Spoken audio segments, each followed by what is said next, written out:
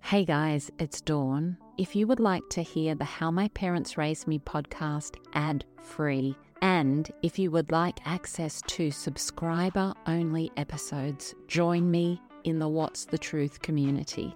You can join via the Apple Podcast app. There's a link right there in the app, or go to whatsthetruth.supercast.com.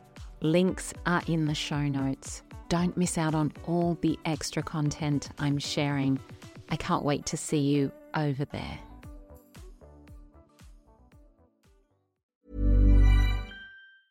Hiring for your small business? If you're not looking for professionals on LinkedIn, you're looking in the wrong place. That's like looking for your car keys in a fish tank.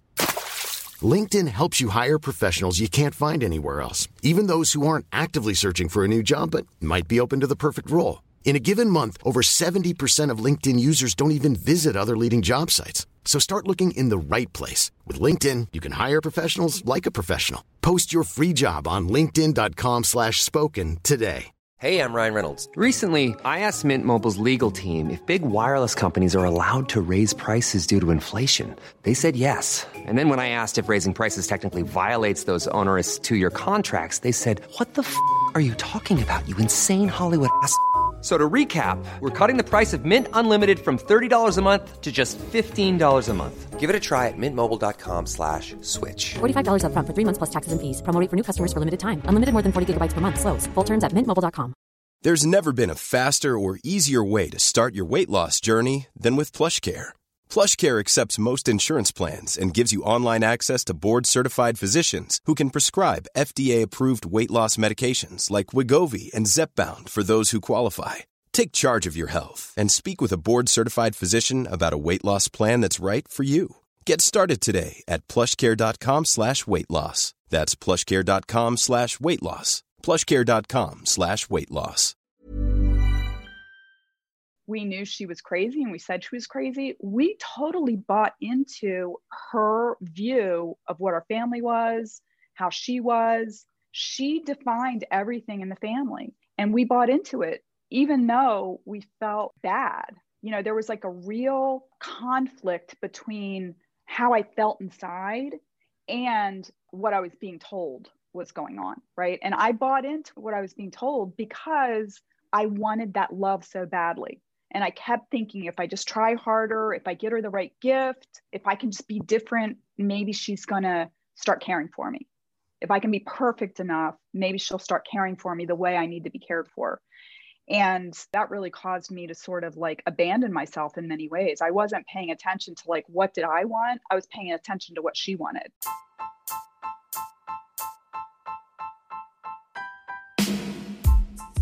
Welcome to How My Parents Raised Me. I'm Dawn Chitty. When we are born, we arrive here as pure and perfect souls, and the direction our life takes from that moment is deeply connected to what our parents bring to our lives. And what our parents bring to our lives is deeply connected to what their parents brought to their lives. And that's the cycle of families. I have always craved connection with real and raw stories to understand what makes you you, what makes you the absolutely unique human that you are. Stories are medicine for the soul. They can connect us and they can change the world. And so in this podcast, I'm listening to beautiful souls sharing their story. What happened to them, how they got through, and how they have healed and thrived despite everything to arrive right here in this moment. Content warning: if you are triggered by the themes of this podcast, please seek a helpline in your city. Hey beautiful souls, have you ever had to deal with a narcissist in your life? I have, and it's not pretty. The narcissist can be an extremely insidious presence, highly manipulative, cunning, emotionless. They manipulate everything and feel nothing for their targeted person. They see themselves as superior and they exaggerate their self-importance, and they'll take advantage of you to get what they want. They have significant interpersonal problems, always belittling others to make themselves appear better. And underneath all of this, they can be deeply insecure and vulnerable. Basically, they ruin lives. And personally, I think the only way to deal with a narcissist is to turn around and run in the opposite direction at 1,000,000 miles an hour and never look back. But what about if the narcissist is your mum? And because you grow up with her, you don't know any different. The life she has created around you is just your world. Things seem really off at times, and what you're told doesn't feel right in your gut. It doesn't fit, but she's your mum, and so you try to work with it, be on her side, even when she's doing things that appear crazy, and you spend your whole life trying to get her to love you. But you can never be good enough for her love. You can never be perfect enough for her love, because the narcissist doesn't love. This week, I'm chatting with Terry, and Terry tried for many years to have that elusive relationship with her narcissistic mother. She wanted it so badly, but it proved impossible. Please join me in hearing Terry's story. Tell me a little bit about growing up for you, because your family moved around a lot, didn't they? Yeah, they really did. And, actually my mom was in high school when she had me. She got pregnant when she was 16 years old, and she had to drop out of high school after 10th grade. She and my dad got married. And my dad, he didn't have a great job at the time, but he did end up getting a job with the telephone company.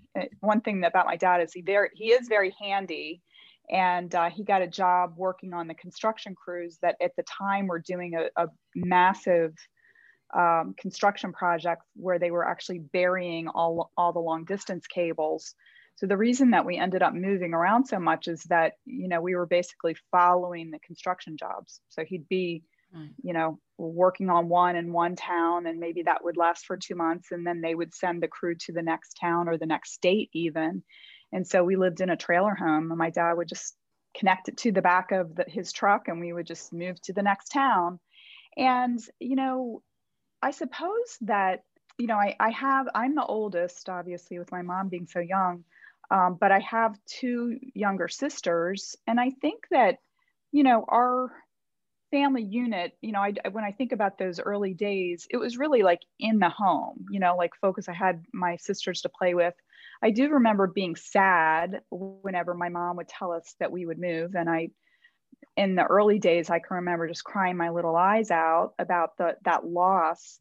But I think as time went on, I just realized that wasn't really going to do a lot of good. And I think it made me really adaptable. Once I got in school, we just moved once a year, so my parents did make it so that we would live in one place. And then just, my dad sometimes would have to go and live in a hotel or something closer to the construction place, but then he'd come home on the weekends and that kind of thing. I thought a lot about it. I think it made me adaptable, but it also made me a little bit standoffish, because I didn't want to get too attached to people. Yeah, absolutely. I understand that. But your parents, it sounds like they did really well, because they were so young, and then they've made this kind of life for themselves where your dad's got a job and your mum's bringing up the kids, and it sounds like they were pretty together at that point. Yeah, I mean, I've thought a lot about it. I think when I was younger, I did not really realize how young they were. I mean, when you're a kid, your parents are your parents. You don't really think that there's anything unusual because you know nothing besides what you grow up with. But I have thought about how proud I was of the fact that they found a way to raise a family. And, my dad has talked to me about the fact that they thought about kind of the trade-offs between taking a job where he could make more money, but that it meant that they had to move, or, they could have stayed in their hometown. And one of the things that my dad said they took into consideration was that in the town where they grew up in Maryland, there was a military base nearby. And so I suppose like in school that there would be like military kids at the school. And, you know, a lot of times we talk about military brats where they have to move around a lot. And that my mom and my dad observed that those kids seemed to be pretty well adjusted. So I think they took it into consideration. You know, they didn't not think about it. And I think they just looked at it and said, okay, this is a good trade-off, right? That we can have a better life and hopefully it won't negatively impact our kids. I love that. And so what was your relationship like with your mum at that early stage? Well, in the early stages, I idolized my mom. I mean, she was so young and she was really pretty. And, you know, of course, everybody loves their mom, right? But, you know, when you're young, you just don't take a step back, right? Your mom is your mom. I do remember that sometimes she was kind of harsh with me and my sisters. I mean, I can't even imagine what it was like having 3 kids in a trailer. But, you know, she did some kind of crazy things a couple times. Like she would chase us with a wooden spoon and hit us with a wooden spoon and stuff like that, which, I mean, that was common enough that my sister and I we still sometimes talk about how you had kind of a quandary of like, do you put your hands back there or not? Because like, did it hurt worse getting hit on the hands or getting hit on the butt? And both of them hurt. They hurt in different ways. But what was my relationship like? I loved my mom. You know, there's so many things that were so awesome about her. And I think it's just later that I, you know, got a little distance and I started looking at and really examining about, you know, how I felt in my relationship with her. And it was really after my parents got divorced that things got weird. Yeah. Okay. And what about your dad in the early days? Did you have a good relationship with him, or maybe you didn't see him too much? Well, I mean, I always idolized my dad too. And I think one of the things that I liked the most about my dad was that he could do so many things. He was very handy, you know, like he could do electrical work, he could do welding, he could work on cars. And I think that the thing that I took from both of my parents was this really can-do attitude that, you know, the message that I got as a child is that if you have a goal or you have something that you want to do, you can figure out a way to do it. As far as my relationship with my dad, I really wanted to have a closer relationship with him than I did have. He is, he's somebody that I think has maybe an old-fashioned view of what dad should be. And I think his view was the dads go out and earn the money, the moms take care of the family and the kids. And, you know, if he was at home kind of working on something outside, he'd like let me hang out while he was working on his truck or something like that. But he didn't really pay a lot of attention to me. And he didn't really do a lot of things to say like, hey, let's go and play, or let me show you what I'm doing. He would just sort of like tolerate me being there. And I remember that sort of longing that I wished that he would have paid more attention, and that, you know, sometimes I was just sort of like lingering or hanging out and hoping that he would, you know, pay more attention. It's funny, you know, I've got a relationship with them now. And one of the things I've observed with, you know, my kids and my sister's kids and stuff is that he's said before, like, oh, my favorite grandchildren are the babies, the youngest ones.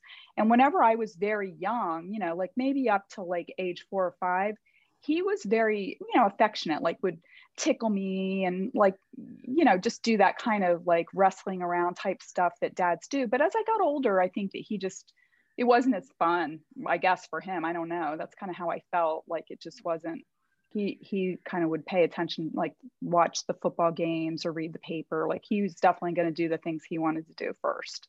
And we kids were kind of like, well, you know, if you want to hang out in here, that's fine, but I'm not going to change anything I'm doing. Yeah, I guess it's men from that generation, isn't it? And like you say, the expectation was that they weren't really the childcare people in the relationship. And I totally understand that feeling where you really want something more from them, don't you? You just really want to, you want to know that they love you and they want to hang out with you, but just wasn't probably a part of what a lot of men were doing back then, I think. Yeah. And, I also realize now that I'm older and my dad never really talked a whole lot about his childhood, but I've gotten more insights into his childhood, and he was the fourth of 6 children. And I don't think that there was a lot of attention paid to him when he was growing up. And I think that he really wanted that from his own dad. And so I'm not sure that he had a great role model on, oh, this is how you do it. I think it's that Maslow's hierarchy of needs, right? Like if you haven't kind of gone past a certain level, it's hard for you to do that for other people. And I think that he kind of looked at it like, hey, I'm taking care of the basics, right? We've got a roof over our heads. We've got plenty of food. My kids have clothes. We get to go on some little vacations here and there. He was doing his job. He's doing his job, mind. yeah. Yeah. Absolutely. And it's just, like you say, it's like they don't have anything to draw on from their own experience. Mm-hmm. So often we don't even realize that there are other things that we could do. It's just, I'm doing my best within the boundaries that I know, I guess. So then your parents, so they sound like they're doing so well, and then at some point they decided to get a divorce. How far into the marriage, or how old were you when that happened? Mm-hmm. I was 12 years old when that happened.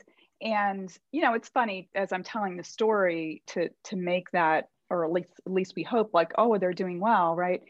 And I think it was really, really difficult on my mom to move around like that. And when I think back, okay, she had me about 2 weeks before she turned 17 years old. And then she had my sister when she was 19. And then she had my other sister when she was 23.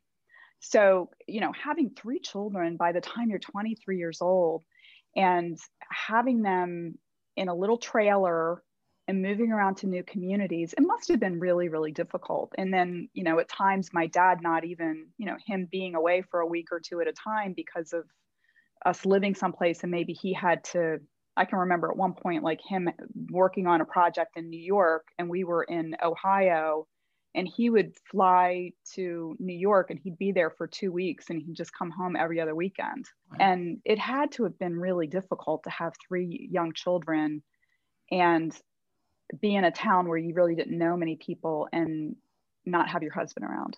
So my understanding, and I didn't know this at the time, but I've kind of pieced it together since then, is that my mom insisted that my dad get a job where he didn't have to move around as much. And he got a job with the telephone company in Delaware, which is where we ended up moving. And, he's told me in years since then that he was a little resentful that he took this job because it was a bit of a step back for him, but it meant that he didn't have to travel. But I think their marriage was just too frayed at this point. And so they ended up, within a couple of years of us moving there, they ended up getting divorced. And funny enough, we moved out of the house that my parents had bought. My mom and me and my sisters moved down the street about 2 blocks. So we lived on the same street as my dad, but that was the beginning of a very interesting time. Yeah. So what happened with your mum then at that time? Because it sounds like maybe she wasn't coping with her own mental health. Yeah. I mean, at the time I didn't recognize it as that. I was a kid. And when I look back from my perspective here, I have a lot more empathy for her than I did at the time, because she was pretty mean. I felt like she was pretty mean to me, but when I look back, I think that she was really struggling in terms of, she got a job, and, when we had moved to Delaware, she had gotten a part-time job. And quite frankly, I think it's probably her starting to build the foundation of leaving my dad. I think she recognized that she was going to need to start making some money in order to set herself up to be able to leave him. But she got a job at the post office. And so she was working full time, and, she had to keep the house and all that kind of stuff. And so she was really relying on me and my sisters to do more stuff around the house. And, we were kids and weren't fulfilling her expectations. And so she was really very often really irritable. She blamed a lot on my dad she really demonized him in the eyes of me and my sisters, which again, looking back, was really not the right thing to do. Like that's, and I remember it feeling horrible at the time. And at first I would sort of fight against her when she would say bad things about my dad. I would fight because that hurt me. It hurt me to see him through her eyes. And it wasn't fair for her to do that to me either, 'cause that's my dad. And regardless of his strengths or weaknesses or whatever, it's not her place to do that. So I think I've thought about this so much. I think that there were it was almost like a perfect storm. I think it was the stress of becoming a single parent. I think it was the stress of, working full time and trying to keep a household going on her own. And then also me moving into adolescence, right? That natural starting to, rebel a little bit. I mean, the funny thing is when I say rebel, I was like a straight A student. I got a job when I was 14. I mean, I was a very good kid, but, if things didn't go perfectly according to her idea of how things should go, she would blame other people. She blamed my dad. She started to blame me. She blamed, she ended up getting remarried a few years later. And, people, I mean, these are all signs of borderline personality disorder or narcissistic personality disorder, which I did not know at the time. But, nothing was ever really her responsibility. It was always somebody else's fault. And it's a really, really heavy burden to have foisted onto your shoulders as a child when you're trying to make it through the pain of your family breaking up and trying to figure out adolescence, and then feeling like I really felt like I was walking on eggshells all the time. My mom was very, very unpredictable. Sometimes, I mean, rarely she'd be in a good mood, but very often it was like a hair trigger, like just, you never really knew exactly what was going to set her off. And, and she would start yelling, or she was very quick to punish, like ground or take something away. And it just, I felt really, really helpless during that time of my teen years. Yeah. It just really, I did not feel like I had support. I did not feel like I could ask for things. It felt very dangerous, in fact, to ask for something or to state that I had needs. And a lot of times whenever I did, she would, if I said, "Oh, I need new glasses," she'd say, "Talk to your father." And I'd be like, "I don't want to talk to my dad," because me and my sisters are really put kind of in the middle of our parents. She wouldn't talk to him. And so, me and my sisters had to be the ones that would have to go to my dad and tell him about the things that we needed. And, he was Johnny on the spot in terms of putting the check in the mailbox every week for child support. I mean, he was very supportive when it came to that. But, I obviously sometimes there's those extra things that kids need. And I don't know what their deal was with that. But if me or my sisters would go and say something like, "Oh, we need new glasses," or something like that, that he would always like kind of grumble. And that felt like I was making him unhappy, and I look back now and I think it was probably that he was frustrated with my mom, and maybe he was frustrated because she wasn't talking to him about it, that she was making me and my sisters do it. But it really, I really felt like I was, quite isolated and unsupported during that time. It's just like those two were like polarized, and then me and my sisters were sort of in the middle, just trying to survive. Yeah. And it was a very depressing time. I was like, I could not wait to get out. Yeah, absolutely. I can imagine that. And did you have a sense? It sounds to me like there was a sense of guilt there all the time, because you're feeling like you're kind of weighed down, like all I need is some new shoes or whatever. Mm-hmm. And you've got to kind of almost, I can't ask for it. I feel bad. I feel guilty. There's so much blame and judgment. Guilty.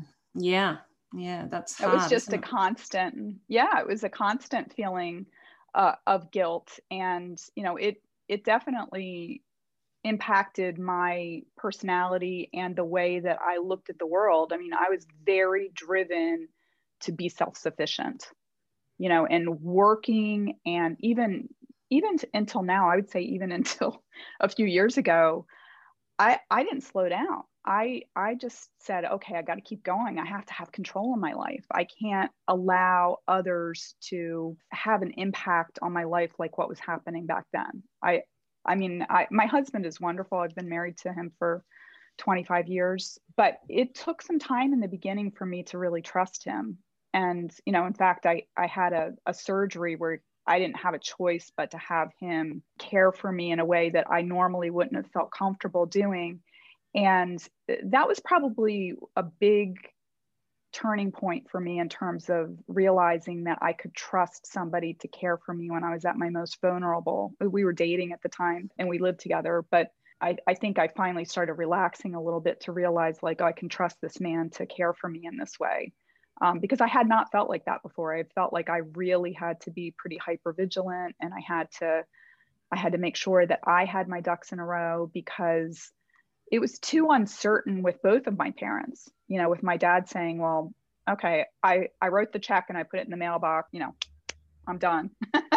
And my mom, just completely freaking out about wanting to have so much control that there really was no room for kids growing up and being kids. It just was a really tough place to be. It's just as I talk about it, I get like kind of almost a tight feeling in my chest and throat, because it was I felt like I was in a straitjacket. Just didn't feel like a lot of room to maneuver. You can't breathe, you can't speak. Yeah. And it's abandonment, isn't it? It's There's nobody there. You can't rely on anybody. There's nobody there for you. And that's a really, really difficult one to deal with, I think. Yeah, it's the emotional abandonment, because it wasn't, I think that one of the things that was maybe even kind of difficult was that all of our physical needs were cared for. Like my sisters and I were well dressed, we were well fed. My mom would like throw these big, like our Christmases were like picture perfect. But, when you were saying earlier, like if you needed something, needed a new shirt or something like that. So I can remember saying to my mom, like, Mom, I need new underwear. Wait for Christmas. Like we would have a gazillion gifts under the trees at Christmas, but she would save everything up for this big gala thing that was like so perfect, and we had to get our pictures taken and all of this. And it really, what felt so weird was that it really didn't matter if we were having a good time or not. It just mattered if it looked like we were having a good time.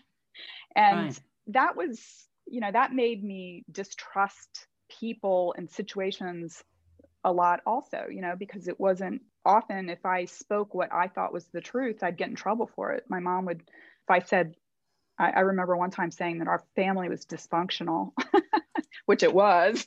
And her saying, if you wanted to hurt me, you really did that. If you wanted to hurt me. And I was like, I'm just telling the truth. Yeah. And it's, it was like hard to not have somebody recognize that or see that I was in pain. It just was it was hard. And was there anybody else at all in your world that you were able to talk to or reach out to? Yes, there was, my mom got remarried when I guess I'm trying to think. I was probably about 15 or 16 years old. She got remarried, and the man that she married, he was from the town we lived in, and his mother lived there. And so she became sort of my grandmother, and she was so kind and often just would, there's just little compliments that she gave me, and just her warmth and acceptance. She just actually died last year. She was 98 years old. And I saw her, she's back in Delaware and I'm here in Illinois, but I saw her a couple years before that for her 95th birthday. I went back for her birthday, and she was just so wonderful. She would always say, like, honey, come over and sit down and tell me what's going on with you. Or, she would just say things like, you have such a cute figure, or you girls are so smart. She just was always had she was very kind and accepting. And that was that was really like water on parched ground, and I know that my sisters feel the same way, that she was a very important person to us. And, and it was funny. She just was like very down to earth and very accepting. And she didn't really worry about a lot of the things that my mom worried about in terms of like, how do things look, and worrying about things being perfect. And in fact, one of the things that my mom got really frustrated with her about is that my grandmother was always like running late, so if my mom was going to do a dinner, my mom would be 15 or 20 minutes late. And I was always kind of like, and my mom would get super frustrated. And I was like, why don't you just plan that she's going to be 15 or 20 minutes late? Because she is, right? And we're not going to, don't criticize her for it. Just know that's how she is. It's okay. Yeah. So it's just that beautiful energy that this other person brings to your life, isn't it? That you never forget, because the energy every day is so tight and stressful and difficult. And then that there's this one person who will always just bring beautiful light and energy. And we just need those people, don't we, in our lives? And we never forget those people. Yeah. Yeah. She just was so nice about, even things like, I can remember being a young teen and her saying she would do like a New Year's Eve party at her house for all of the kids. So for her just to say like, I'm just going to do something for the kids, and we would go, and then our parents could go out. But it was just nice because, I didn't feel like my mom would probably want to sacrifice that way. And she didn't look at it that way. I think she enjoyed it, like, oh, I'm going to do this for the young kids. And she probably got joy out of it. And certainly we did. It was nice to be respected as a person and have somebody do something that she knew we would enjoy. Yeah. And so was there an element of depression with you as a teen? Yeah, there was. I mean, it's funny because I've been figuring this stuff out for decades. I've been looking back and wondering about certain things that I did. And I'll just give you an example, is that I had 2 boyfriends in high school that I dated for a couple years apiece. And for a long time, this might sound a little bit funny, but for a long time, I always would judge myself. I'd look back and say, maybe you could have gotten a better boyfriend than that, like that maybe they weren't quite up to my standard or something like that. But what I realized was that I needed love. I needed somebody to care about me. And that on some level, I also needed to make sure that I was with somebody that wasn't going to leave me. And I'm not saying like there wasn't anything wrong. I mean, these were nice boys that I was in relationships with, and when I look back, I just think it wasn't like super exciting or anything like that, but it was a solid enough relationship. And I don't think that I gave myself credit for me getting what I needed back then. But now I look back and I say, that's good that I had that stability in my life and I had somebody that would care about me, and I'm proud of myself for getting that, because I needed it. It would have been really depressing if I didn't have something else to focus on outside of just coming to my house, which just felt so oppressive. Yeah. And I guess that's what happens with teenagers, isn't it? Because we're all looking for love. That's what we all want, love. We all want acceptance. And you're lucky that you found 2 really good, decent guys, because I guess a lot of people find a bunch of kids with drugs, or they find something that's really a really negative thing. So the fact that you found those 2 guys to give you that kind of love that you needed at that and acceptance at that time, that was such a beautiful, positive thing really to have in your life. Yeah, it was.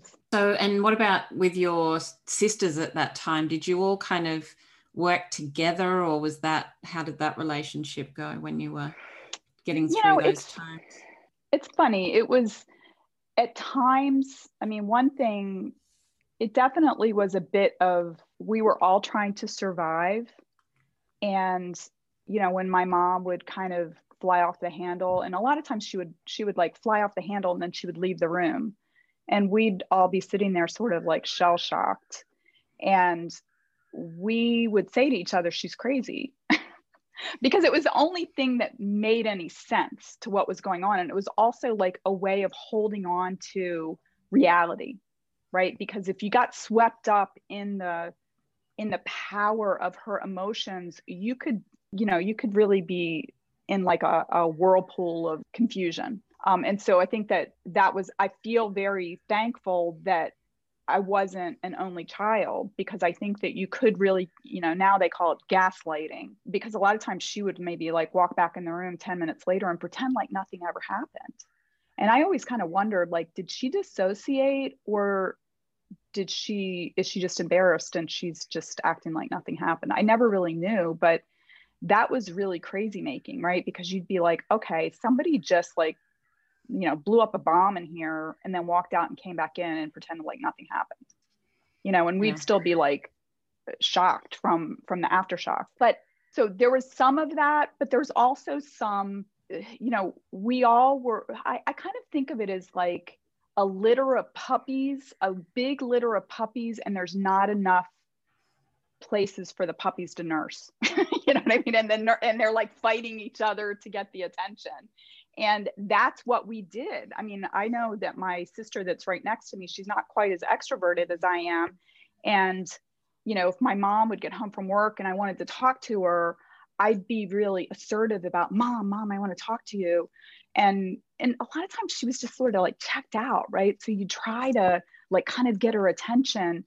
And I would like talk louder, or I would, follow her around. And my sister, she was angry and jealous that maybe I was getting attention that she felt like she needed. And it really wasn't, I think she perceived it like I was hogging up all the attention, but the reality was that I wasn't getting any kind of attention either. I was trying, but I wasn't getting it.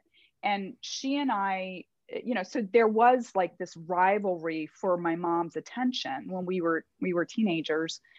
And later, when we were in our 20s, actually my sister went to a therapist, and that actually was the first thing that like pulled the blinders off, in terms of like, we really thought my mom was perfect. I mean, even though we knew she was crazy and we said she was crazy, we totally bought into her view of what our family was, how she was. She defined everything in the family, and we bought into it, even though we felt bad. There was like a real conflict between how I felt inside and what I was being told was going on, right? And I bought into what I was being told, because I wanted that love so badly. And I kept thinking, if I just try harder, if I get her the right gift, if I can just be different, maybe she's gonna start caring for me. If I can be perfect enough, maybe she'll start caring for me the way I need to be cared for. And, that really caused me to sort of like abandon myself in many ways. I wasn't paying attention to like, what did I want? I was paying attention to what she wanted. And I was really trying to give her everything that she wanted. And, that doesn't work, by the way. Not that anybody doesn't know that, but, you just don't have enough perspective when you're young to recognize that. And, it was probably in my mid to late 20s before I finally started waking up to what was really going on. And then it still took years until I was really ready to cut the apron strings.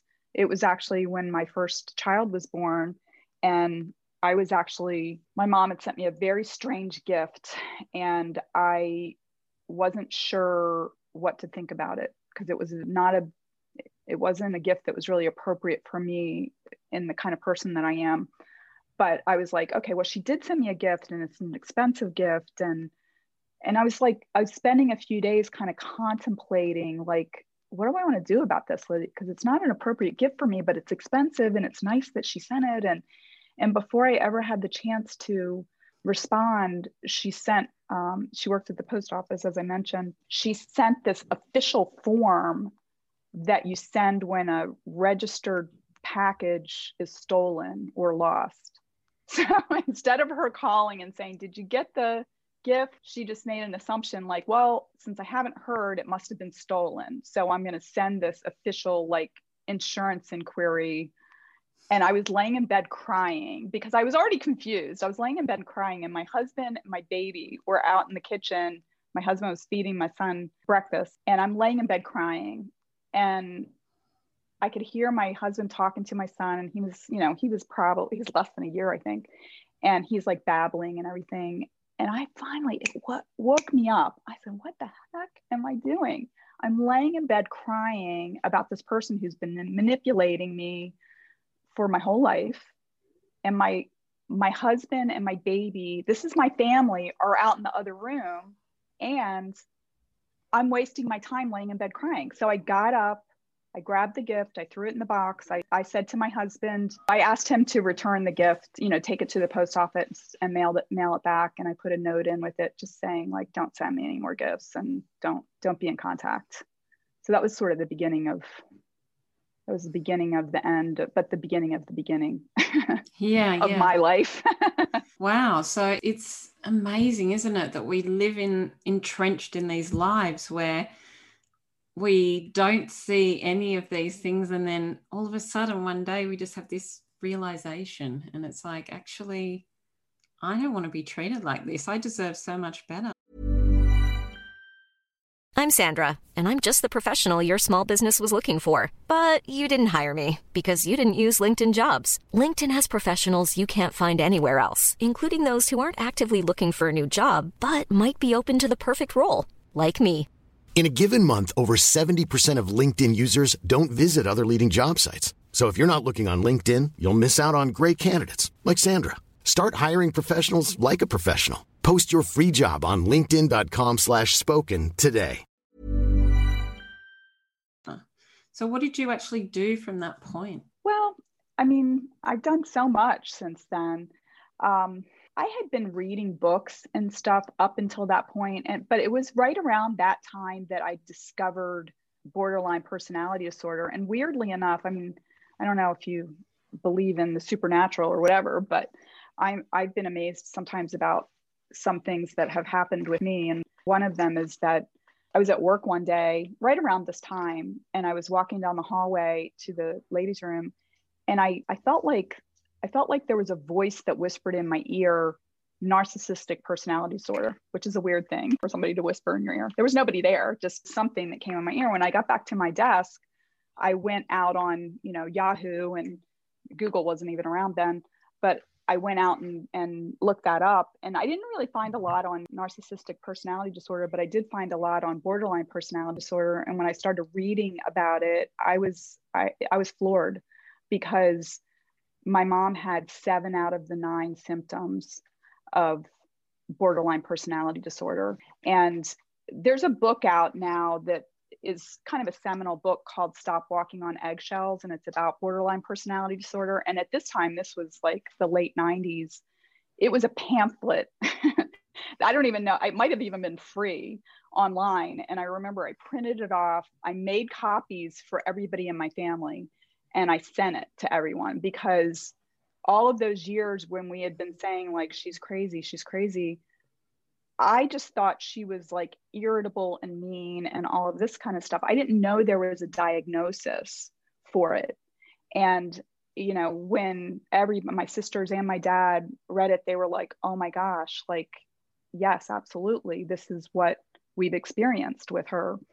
So it was, it was helpful she would never be diagnosed, because one of the things with both narcissistic personality disorder and borderline personality disorder is that, I think the self is just not strong enough to take responsibility for anything that's not positive, and so that they tend to like blame other people for things because they really can't take the weight of that. But, I don't think there's any doubt, honestly, if she were to see a psychologist or psychiatrist, that they would diagnose that. But, for me, it was helpful to know that there was a reason for that. And the reason wasn't that I was a bad person, because there had been a lot of blaming and shaming over the years. And my mom had labeled me quite a lot, that I was difficult, that I was selfish and all of this. And, that was such a heavy burden, to think like I'm difficult. I didn't have a positive view of myself, even though I was a pretty girl when I was in high school, and I was very involved. I was a good student. I mean, I had everything going for me, but I sure didn't feel like it. I I I felt like no matter what I did, that I was never good enough, because that was my reality with the person that's most important in terms of reflecting back to me, what she saw. She wasn't reflecting back something positive. What I will say is that there were a few things that she was very keyed into, like academics, and when I made the honor society and stuff like that, that was just the best. But there were a lot of other things that I was involved in that she really didn't care about. And it didn't matter if I was doing well in cheerleading or tennis or something like that, that she just was like, that wasn't of interest to her. She wasn't going to get any halo effect from that kind of stuff. Yeah. So you've read a lot of books. Is there any other things that you've done on your healing journey that? Oh my gosh, I've done so much, Dawn, on my healing journey.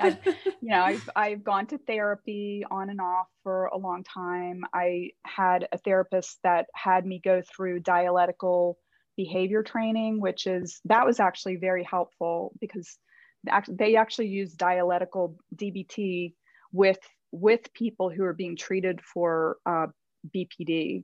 And what it means is that two things can be true at the same time, right? Like, for example, I deserved love and I deserved to have a loving mother, but I didn't have one. It didn't mean that I was bad because I wasn't loved the way that I deserved to be, right? These are two separate things.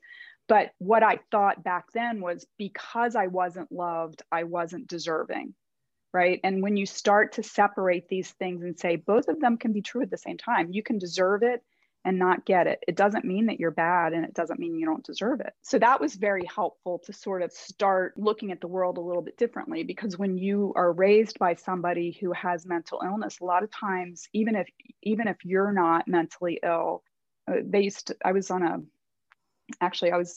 on a discussion board for a long time, like a self-help board that was actually related to the Stop Walking on Eggshells, where a lot of people who were children of borderline personality disorder parents, it was, like a support group type thing. And we would talk about BPD fleas, meaning that a lot of times when you're raised by somebody who has a mental illness, that you'll model their behaviors because that's what you see. And if you get into a different situation, because it's not sort of like clinically within you, you can start modeling different behaviors. Whereas somebody who like has that personality disorder, they're not going to be able to, if they're removed, they're still going to take those ways of dealing with them.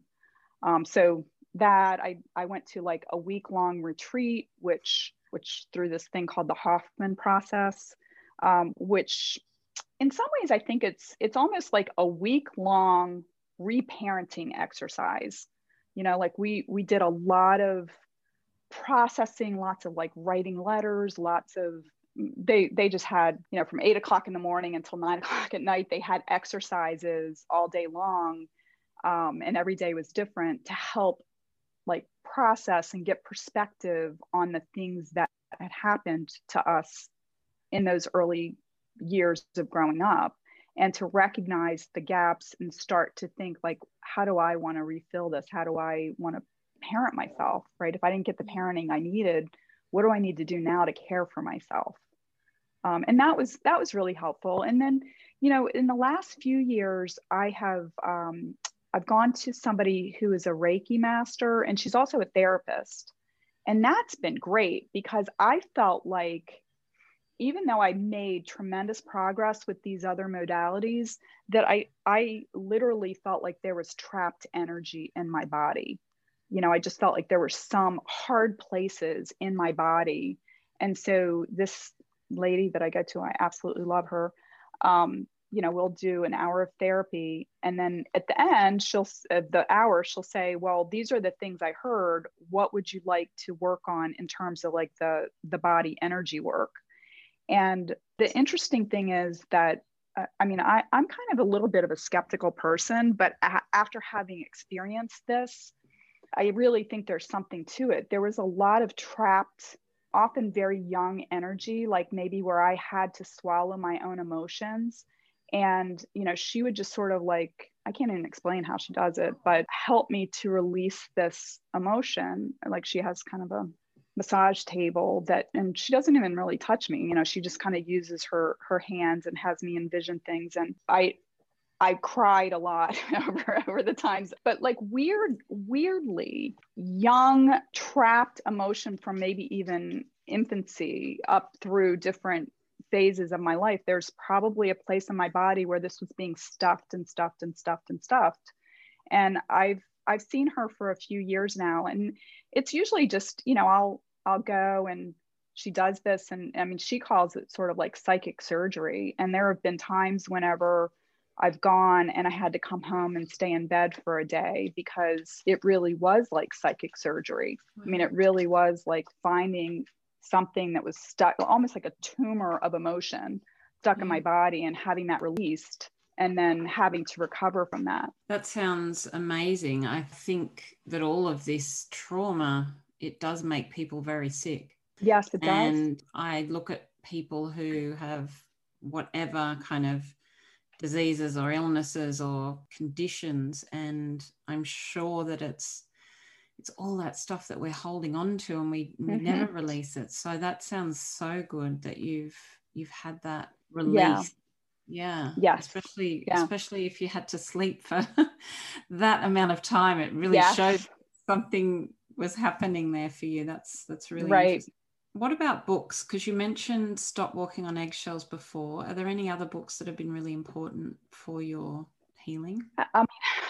I can't even tell you how many books that I've read, but there have been a number of books about, and I don't have the titles off the top of my head, but like narcissistic motherhood, books about that helped me understand, right? And because when you're so close to a situation and there's negative things going on, and especially when you're young and you don't have any perspective, you naturally think that you caused this bad situation to happen.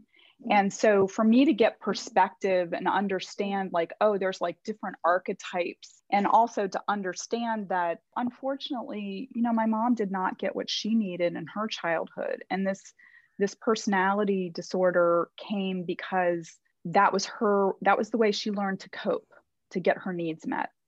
And it wasn't effective for when she became a mother. It wasn't like truly a healthy and effective way of being, but she was able to get her needs met. She was just trying to survive, I guess. But some of the other books that these aren't really about understanding mental illness, but were empowering to me. There's one called The Art of Selfishness, which was I think it might be out of print, but you can probably find it at a used bookstore or something. That was really an eye-opener for me, that I probably read it in my teens or early 20s, that taking care of yourself first is okay. And it's the smart thing to do. And that was a huge eye-opener for me, because that wasn't how I was raised. I was raised to like worry about mom, like what does mom want, not what does Terry want. Another one that was really helpful for me was, and these are from like the 80s or something, but the other one is called Courage is a 3-letter word. And the word is yes. And the whole idea is that if you want to make progress, you're probably going to be scared, and that's okay, but you need to move forward anyway. And so I think that opened up my eyes to realize that if I did feel fearful about taking action, that was just all part of it. And this book, it has lots of stories about people who did big things, people that are famous that we know of, and they talked about what it felt like to do those things. And, what you realize is that like they moved ahead, not without fear, but just in spite of their fear. Yeah. Yeah. And so did you have a relationship with your mother at all after you cut that relationship at one point? It was, she had a really hard time as I became an adult, and wanted to maybe not come home for Christmas every year and stuff like that. I think it was really hard for her, and she didn't handle it very well. I have tried a few times to kind of pick things back up. Funny enough is she's married to her third husband now, and they moved to Illinois years before my family and I moved here.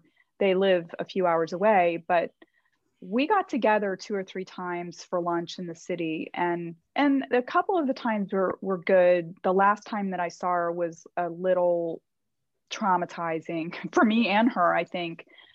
She accused me of stealing something from her house, which was absolutely ridiculous. Actually, it was a dress that had been my dress when I was a little girl. There's a picture of me in it when I was probably two years old. And when I saw her for lunch, I brought a picture of my daughter in that dress. And when she saw it, she started crying, and she got up and left the table. And I think that it was probably triggered by maybe that feeling of loss, because she never actually has met my children. And she never asked to see my children, but she never has met them. And she came back from the bathroom about 15, 20 minutes later. I mean, I literally was sitting there thinking, should I leave? I don't know, where is she? And she came back and she said, I feel very violated because obviously you stole that dress from my house. And I was like, she lived in Delaware like years before, and I lived in North Carolina. It wasn't possible. I would have never even known that dress existed, but I could not remember how I got it. And when I got home from that lunch, I called my sister and I said, oh my God, the weirdest thing happened. And I told her, and she said, I know exactly how you got that dress. She said, when my sister was the first to have children, and she said, when I was pregnant with my oldest child, Mom sent me a big, like garbage bag full of clothes, because she did actually have a child with her second husband. That's my half sister. And so she had baby clothes that weren't super old, and she sent them to my sister when my sister was having her first child. And that dress was in there. And my sister, because she knew the picture of me, she knew that had been my dress. So she sent it to me. And I had it in my kids' closet. My first two children are boys. I had it in the closet for years. And I remember, like, at one point looking and saying, I wonder if that would fit her. And I put it on her. It barely fit her. I just took a picture of her in it, and she wore it one day, but I thought my mom would get a kick out of it, and she didn't. And I remember, like, she was so dissociated, like she was almost like in a trance. And when we walked outside of the restaurant, I said, Mom, I'm right here. Like, we could have a relationship if you want to, but she couldn't handle it. Right. I really think it had to do with her not being able to process the emotions around the loss that me and my family had been moving along, and I'd been having my life, and she wasn't part of it. And I was very upset too, because it really triggered a lot in me in terms of like her blaming me for something that was not even possible. It wasn't even possible. I would, can you imagine saying like, oh, I know that there was a dress that existed 40 years ago. Let me go and dig in my mother's house and see if I can find it and steal it. It just was insane. Just think it's so hard, isn't it? Because it's so ridiculous. But, you must have been looking at your mum, and she's so serious about it. It's hard to kind of know what to do with that, because what do you do? What do you say? Exactly. I was completely blindsided by this. Like, who could have ever imagined? I wouldn't have brought that picture if I knew it was going to trigger her in that way. Obviously, I thought that she would think it was cute. It was just another instance of her not being able to process her own emotions and wanting to dump them on somebody else. And I've had conversations with people many times over the years about the decisions I've made, about, the kind of relationship I have with my mom or non-relationship I have with my mom. And sometimes I've been cautious about sharing the fact that we're estranged with people, because there's a lot of judgment around it.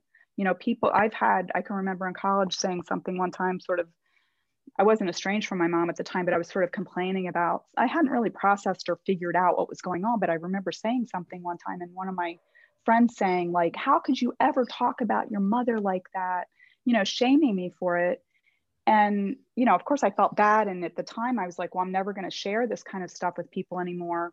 But now I look at it and I realize, like, when you're shaming me, you're thinking about your mom. You don't know my mom. You're not thinking about my mom. And if you were in my situation, maybe you would do the same thing, maybe you wouldn't, but it doesn't matter. You know, I'm going to care for myself. I'm going to care for my family. And I do think that the best thing that I ever did was, you know, staunch the bleeding of energy out of me so that I could focus my energy on healing and building a good family with my husband. And I do not regret that at all. I mean, I'm sad for my mom, you know, but I just don't think that she knows how to be different. And I don't think it's fair to me to be abused. You know, I don't want to do that. And I also don't, you know, sometimes people will say, like, oh my gosh, your mom's never met your kids. And I was like, well, I don't want to expose them to her because she is very manipulative. She's very seductive and she's very manipulative, you know, and she did this to me and my sisters many, many times where, you know, she can be nice for a while and she can give gifts and she can do things to try to get you back in her, you know, into her orbit. And then as soon as you're back in, she can't maintain that. You know, she'll start to be abusive. And I went through that cycle way too many times. And I felt stupid. I felt ashamed. I felt horrible. I felt hurt way too many times for getting suckered into coming in once again and being hurt. Yeah. You know, it's just, I came in because I wanted to be loved. Didn't want to be shamed or criticized or. Yeah. And it's just amazing that you've managed to have that self-love enough to say that that's what's happening. I am putting myself and my family before somebody that I can't rely on. And it's such an important thing. And if you can never do that, then you can live in chaos your whole life, right? Because you can't, you're just living with that person and everything that they bring. So it's so difficult to cut a parent out of your life. But if it's so damaging, it's absolutely what you have to do. And it's very strong that you've been able to do that. So how do you think that your childhood has impacted your life journey? You know, I think that having to move around so much, it made me very adaptable, very self-sufficient. I think that in some ways, the example that my parents set for me and my sisters, you know, that, hey, we can go out and make our own way. I mean, that's what they did. They were so young and they did that. That really kind of put a streak in me of self-sufficiency and self-determination. I also think that because I think I was saying earlier about my strengths and my superpowers, that a lot of times we're not really aware of them because they're just so innate.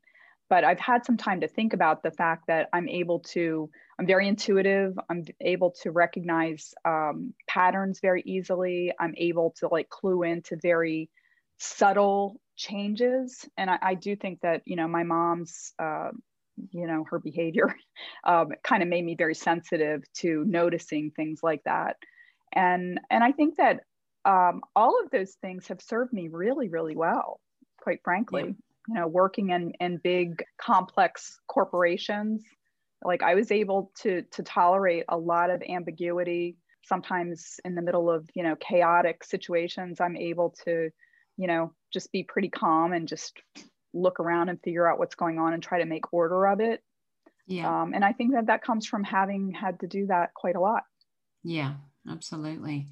So Terry, you're an executive and career coach, and you have a book called Winning the Game of Work. And you've also recently started a podcast called Marketing Mambo. Is that right?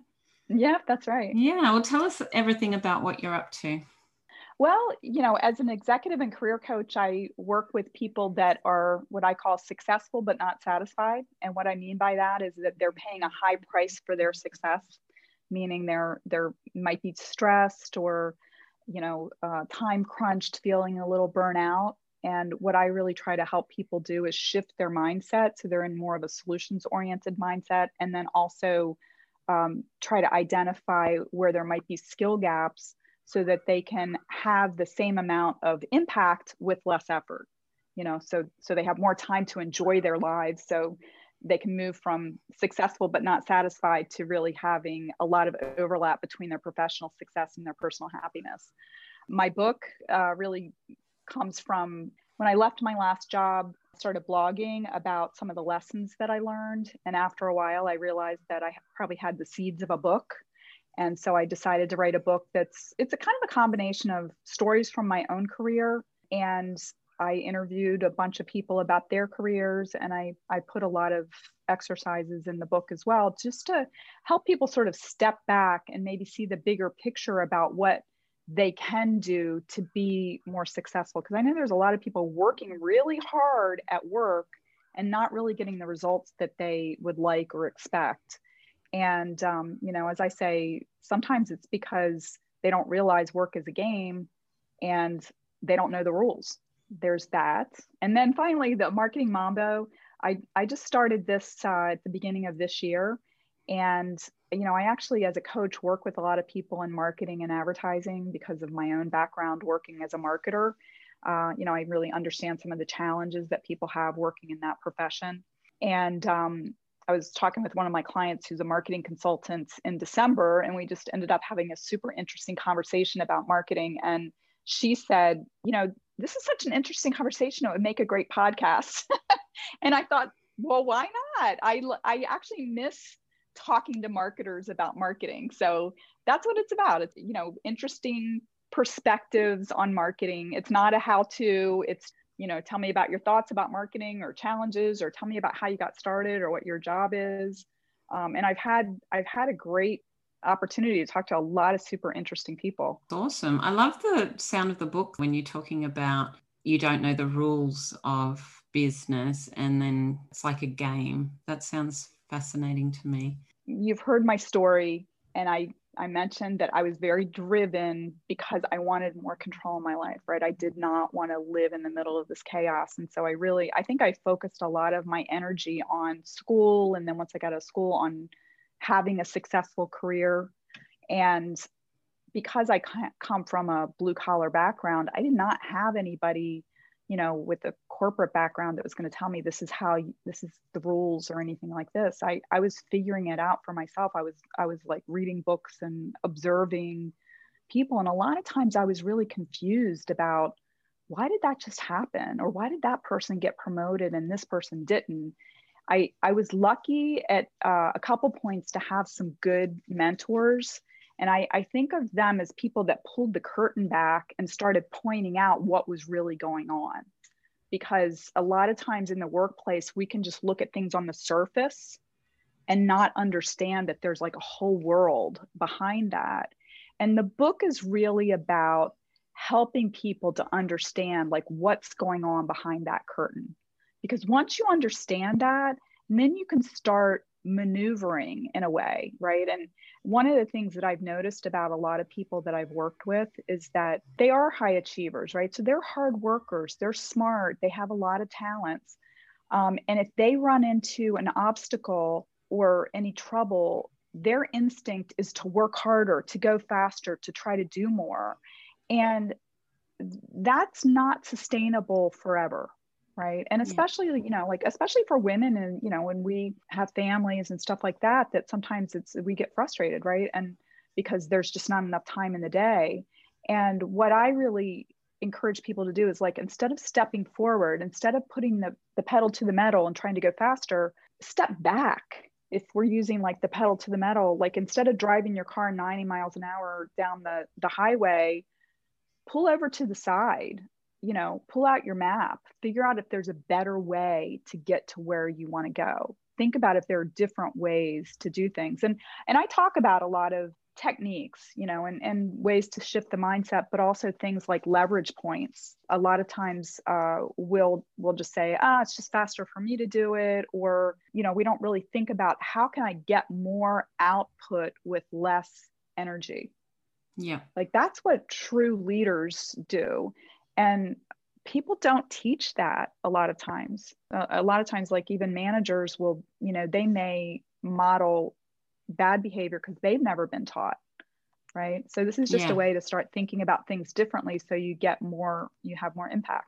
Yeah, absolutely. Well, that sounds amazing. Thank you so much, Terry, for sharing your story with us today. It is heartbreaking to hear about losing a parent out of your life, and especially hearing that you also get criticized for that when it's what you have to do in order to create the life that you need for your family. It was really great to connect with you today, and thank you so much for sharing. Well, thanks for having me. And I hope that by me telling my story that some other people, if they've experienced something similar, that they realize that it's not their fault and that we all deserve to have happiness and feel good about ourselves and our lives.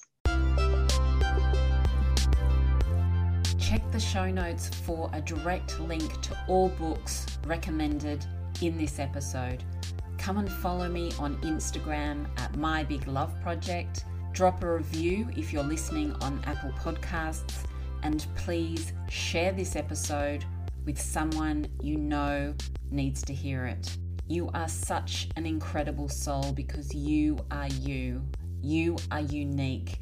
Your journey is unique, and you can absolutely change the world with your story. Your time is precious, and I so appreciate you being here. Thank you for joining me. I'll catch you next week.